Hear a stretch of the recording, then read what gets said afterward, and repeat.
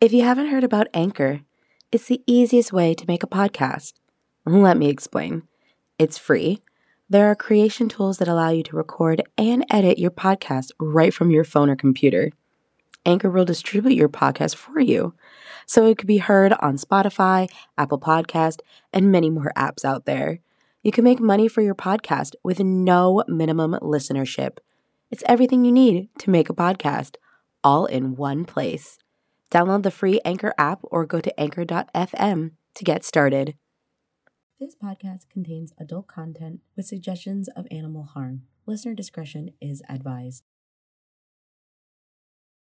Out of the darkness and into the fire. Whoa, whoa, whoa. Out of the darkness and into the fire.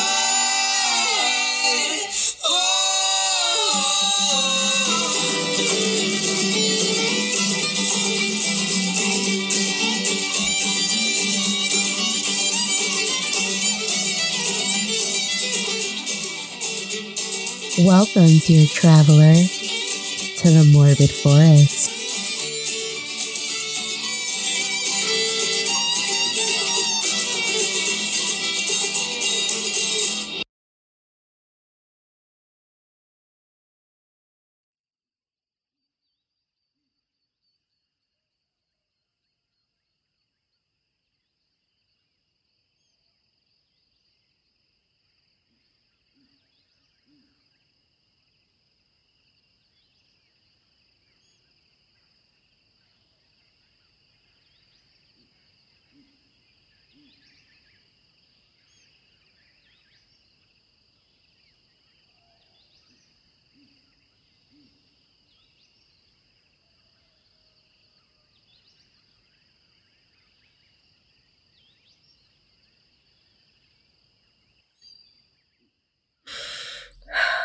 Hello there, my dear traveler.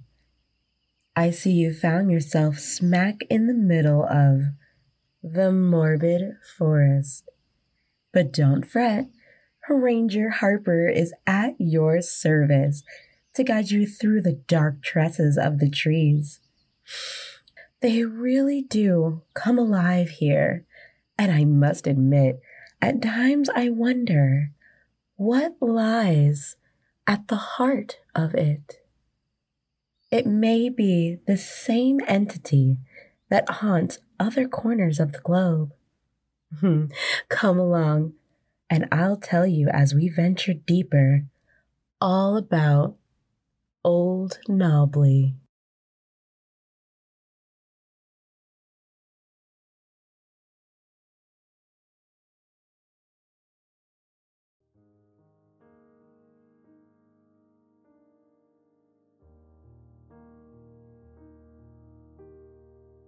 At some point, the pathway ended, and the solid concrete beneath Allison's slippered feet turned to bracken and thistles and things that stung and bit. The bare skin of her legs thrummed with sore heat as the poisons and needles pricked and swelled, but she pressed onward. He was just a little further ahead now. The thing that gives. Old Knobbly. The night gloom was almost pitch black, but for the silvery highlights of the moon and stars above, and the yellow of the streetlights far back and to the left, past the cul-de-sac of Windsor Close.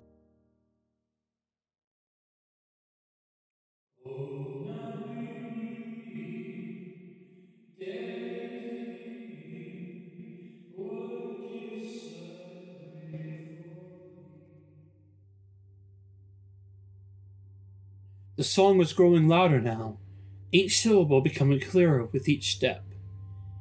Even Nixie was singing, or crying. From there, Allison could see the jutting roofs of her own and her neighbors' houses, could see the silhouettes of the chimneys and satellite dishes. On her right was nothing but fields and trees, walking routes and stone walls, farmhouses and desolate fields of mud and dirt. The man with the long hair came to mind. the one with the ratty mustache from the corner shop. He told her how those dust dirt fields were supposed to be beautiful crops of yellow rapeseed, so big and tall and luminescent you'd think you'd stumbled upon a brand new shade of yellow. An unnaturally alien color that fetched a good price and a good living for the farmers.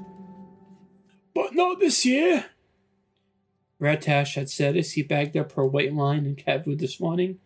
"For some reason, old Nobbley's not giving out." Old Nobley? Ratash lifted the bulging carrier bag, ready to split and spill forth her groceries. Said, "Sure, or whatever you want to call the spirit of nature, the thing that gives to the people. You want this double bagged?" Yes, please. And wait, are you talking about God? God? Why did she say that?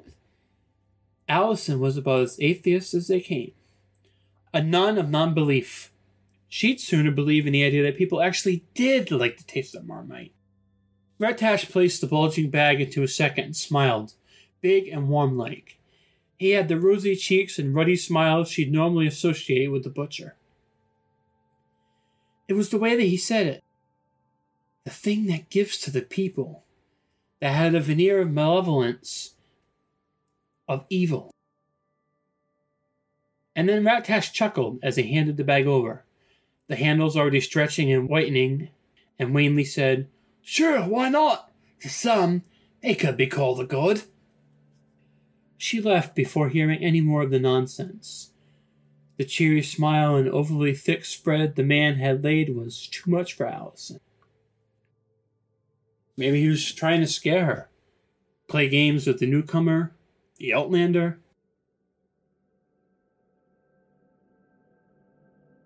The community of Bilserb was small and tightly woven.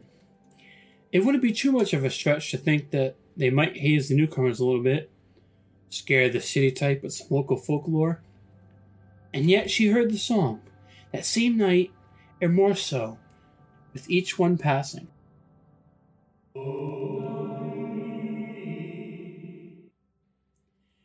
It started as a whine, a sort of dog whistle frequency. A sound that brought to mind a white plastic carrier bag, a field of them, moving and rustling in a sea breeze. Mixie, her 16-year-old cat, had been mewling and pawing at the bedroom window as the tinnitus song found its way into the backs of her ears, hidden in the tiny bones that danced there. No way, Mixie. You'll get lost out there. We're not in the city anymore. You have to stay inside for a while. A couple of sleeping pills, a massage of the temples, and she was back to sleep. The sound defeated. Until the next night, when it returned in full. Again, Mixie was at the windowsill of her bedroom, pawing at the glass like she was trying to dig her way through it. For an ancient cat, mostly blind and somewhat incontinent, Allison had been surprised at the old fart's energy and would have smiled at her determination if the noise hadn't returned again. This time it was a little louder, a little more grating, a wailing on the back of her ears that felt like it should have been accompanied by an icicle breath on the nape of her neck. She'd climbed out of the bed, feeling the cold of the old house as she scampered over to the window. Down, Mixie. She said as she brushed her from the sill. Down! She stopped as she looked outside, scanning the overgrown greenery of her back garden, inspecting left and right into the shadows of the fields behind, so thick and dark that she even closed her eyes for a second and tried to picture the city lights of her old London apartment.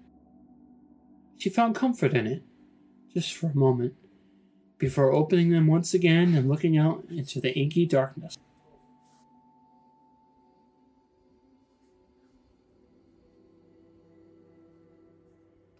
She worked her view over the broken boards of the fence at the back of her garden and saw the copse of trees and the thing that sat at the edge of them.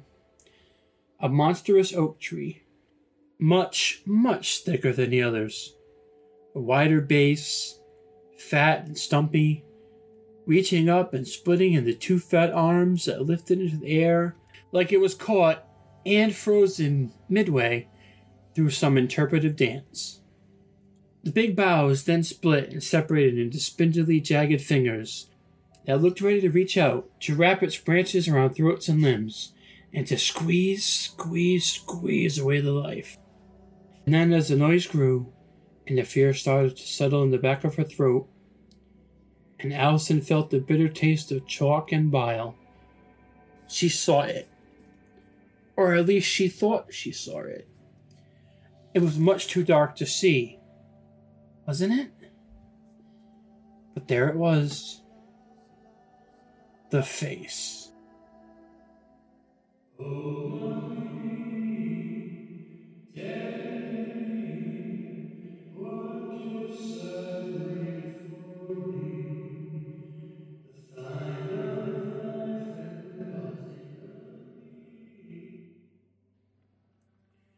Three more tablets that night, she was back in bed, unable to truly drift.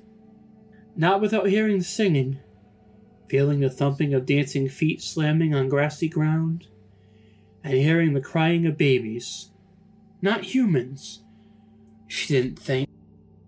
It was more like that of baby goats. A warbling cry of hurting youth. And then there were blades, which she was sure of, and blood.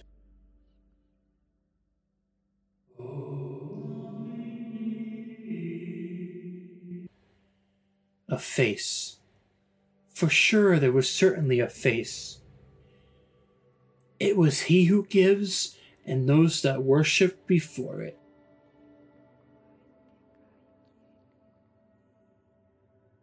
Shit, Alley! What? The morning after, and she managed to catch her neighbor, Mr. Robinson, before he climbed into his Astra to set off to work. He even had some white shaving foam clinging to the top of his cheek. Allison didn't think it polite to mention it.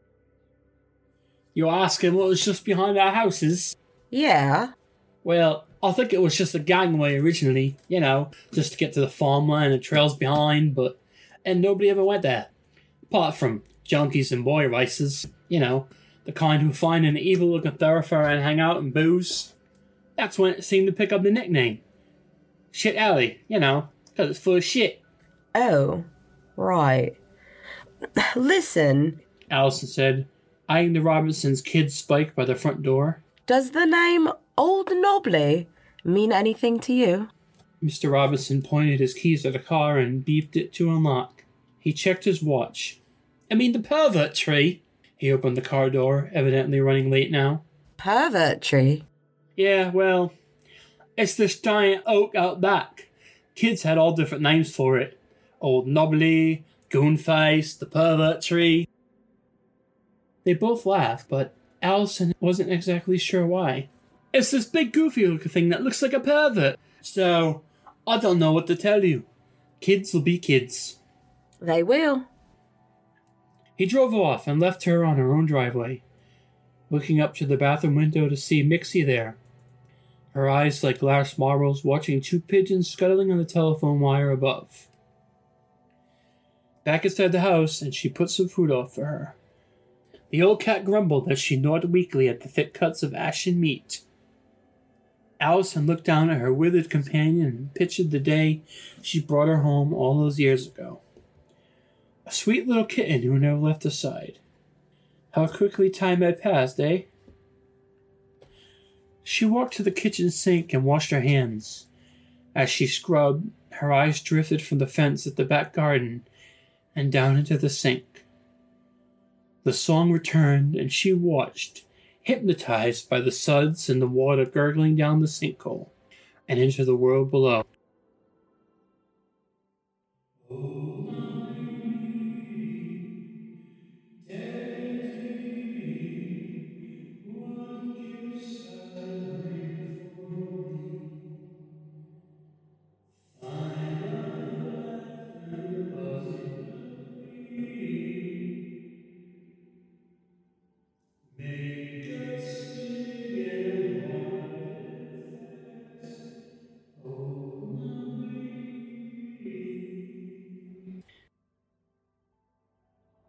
And then she saw it.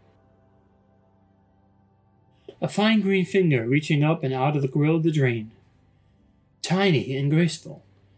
It reached halfway out of the basin before the tip of it sprouted into a beautiful yellow flower. Fear tickled her skin to sugar paper as she watched the finger of green continue to snake towards her. She plucked the flowering end of it away with a plink, and for reasons she didn't quite understand, she placed it into her mouth, tongued its bitter texture around, swallowed it whole. It was that night that she ventured out into Shit Alley. It was that night the songs entered her mind. The singing now joined by the thumping of bare feet and the fiddling of some stringed instrument she had no name for. In her transfixed state, she stepped through the overgrowth, her little plastic bag by her side, dragging through the bracken. Poor old Mixie, she thought, as she moved into the shadows and towards the song. At least she was double bagged. Soon enough, the face in the shadows emerged. Pervert tree. She could see it. The ancient oak with spindly, knobbly fingers reaching into the sky above. A hollowed-out blackened chunk cut from its front with one small and one large scar above where large branches once sat, long since broken away to reveal those deep-set, blackened eyes beneath. Old Knobbly. She understood now. Shit Alley was once a place of worship. Its reverence was still there, hidden under layers of time. People gathered here and they gave gifts to the tree. Usually baby goats, but there were others too. Sometimes the badly born, the malformed, and dumb. They were given, not without heartbreak, not without sacrifice. Allison stepped closer, and her body began to move and creep like there were beetles under her skin. She looked at the face, her head tilting to the side, watching, seeing. Mixie mewled from within the bag. She lifted the bag and saw her old cat's marbled eyes within. They looked at her with betrayal and sadness. I thought you wanted to go outside, she said, not without regret. But wasn't that the point of sacrifice? It had to her. For a while, she stood before old Knobbly in cool silence. 1,000 intimate conversations passed between them, unspoken. And then the tree moved. The wind brushed through its fingers, and it shivered. Oh, Knobbly, da-dee-dee-dee, what gifts I bring for thee. She sang, quietly at first, but tunefully as she placed Mixie on the floor by the big open, caught in a scream mouth. The time of life and the buzzing of bee. As Mixie drunkenly pushed herself out of the bag, those sleeping pills she put in her food made for a heavy dose for an old feline, she began to move her feet, stomping down left and right onto the thorns and needles. It was painful, and soon enough the blood came, but she paid no mind. She removed her nightie and began the dance she dreamed of, as old Knobbly had taught her. And in response the ground moved. The green and brown fingers, the roots, wormed out from the soil. Mixie screamed as the fingers grasped her paws and pulled her downwards, beginning to pull the pieces apart and to feed them into the gaping mouth. Make us big and wide and fat. How peculiar she must look, dancing naked around an old tree, a god nonetheless, singing that old folk song. Her pounding feet made for the percussion, and the screaming old cat made for the instrumentation. But Allison knew now that she had to give and give and give to old Nobley. No, his true name. What was it? Dad? Veradios? Something? He was an old god and he was famished, the poor thing. So she danced and sang and gave and planned to do so the next day and the next day after that, till the fields grew fat with yellow once again. Oh, noble, She sang.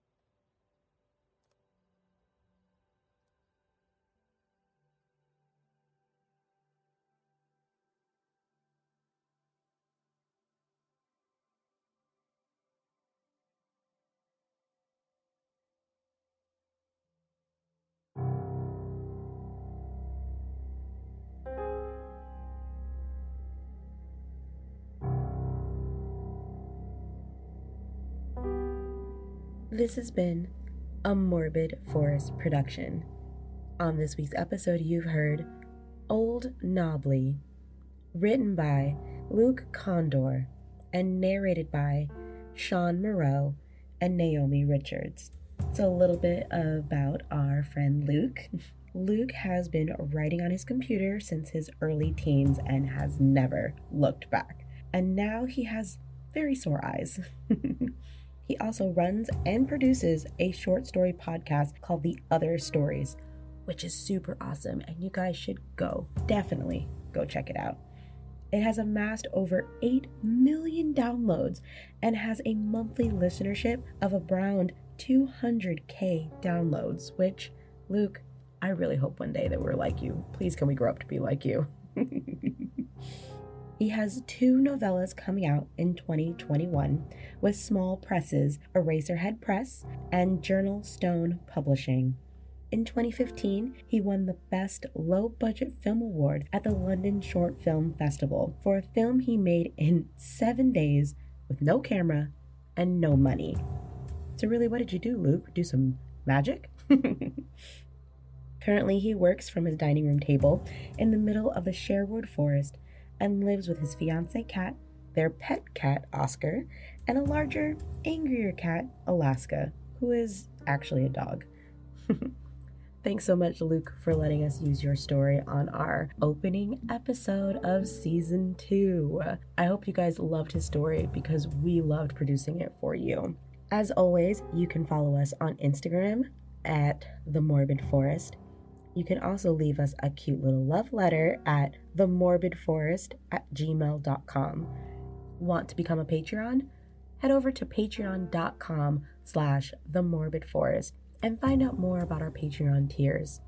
And like what you're hearing so far for Season 2, go ahead and leave us a 5-star review on Apple Podcasts and get us out there to more lovely travelers out there just like you.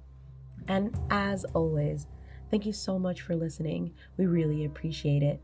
And we'll see you next week, travelers, on The Morbid Forest.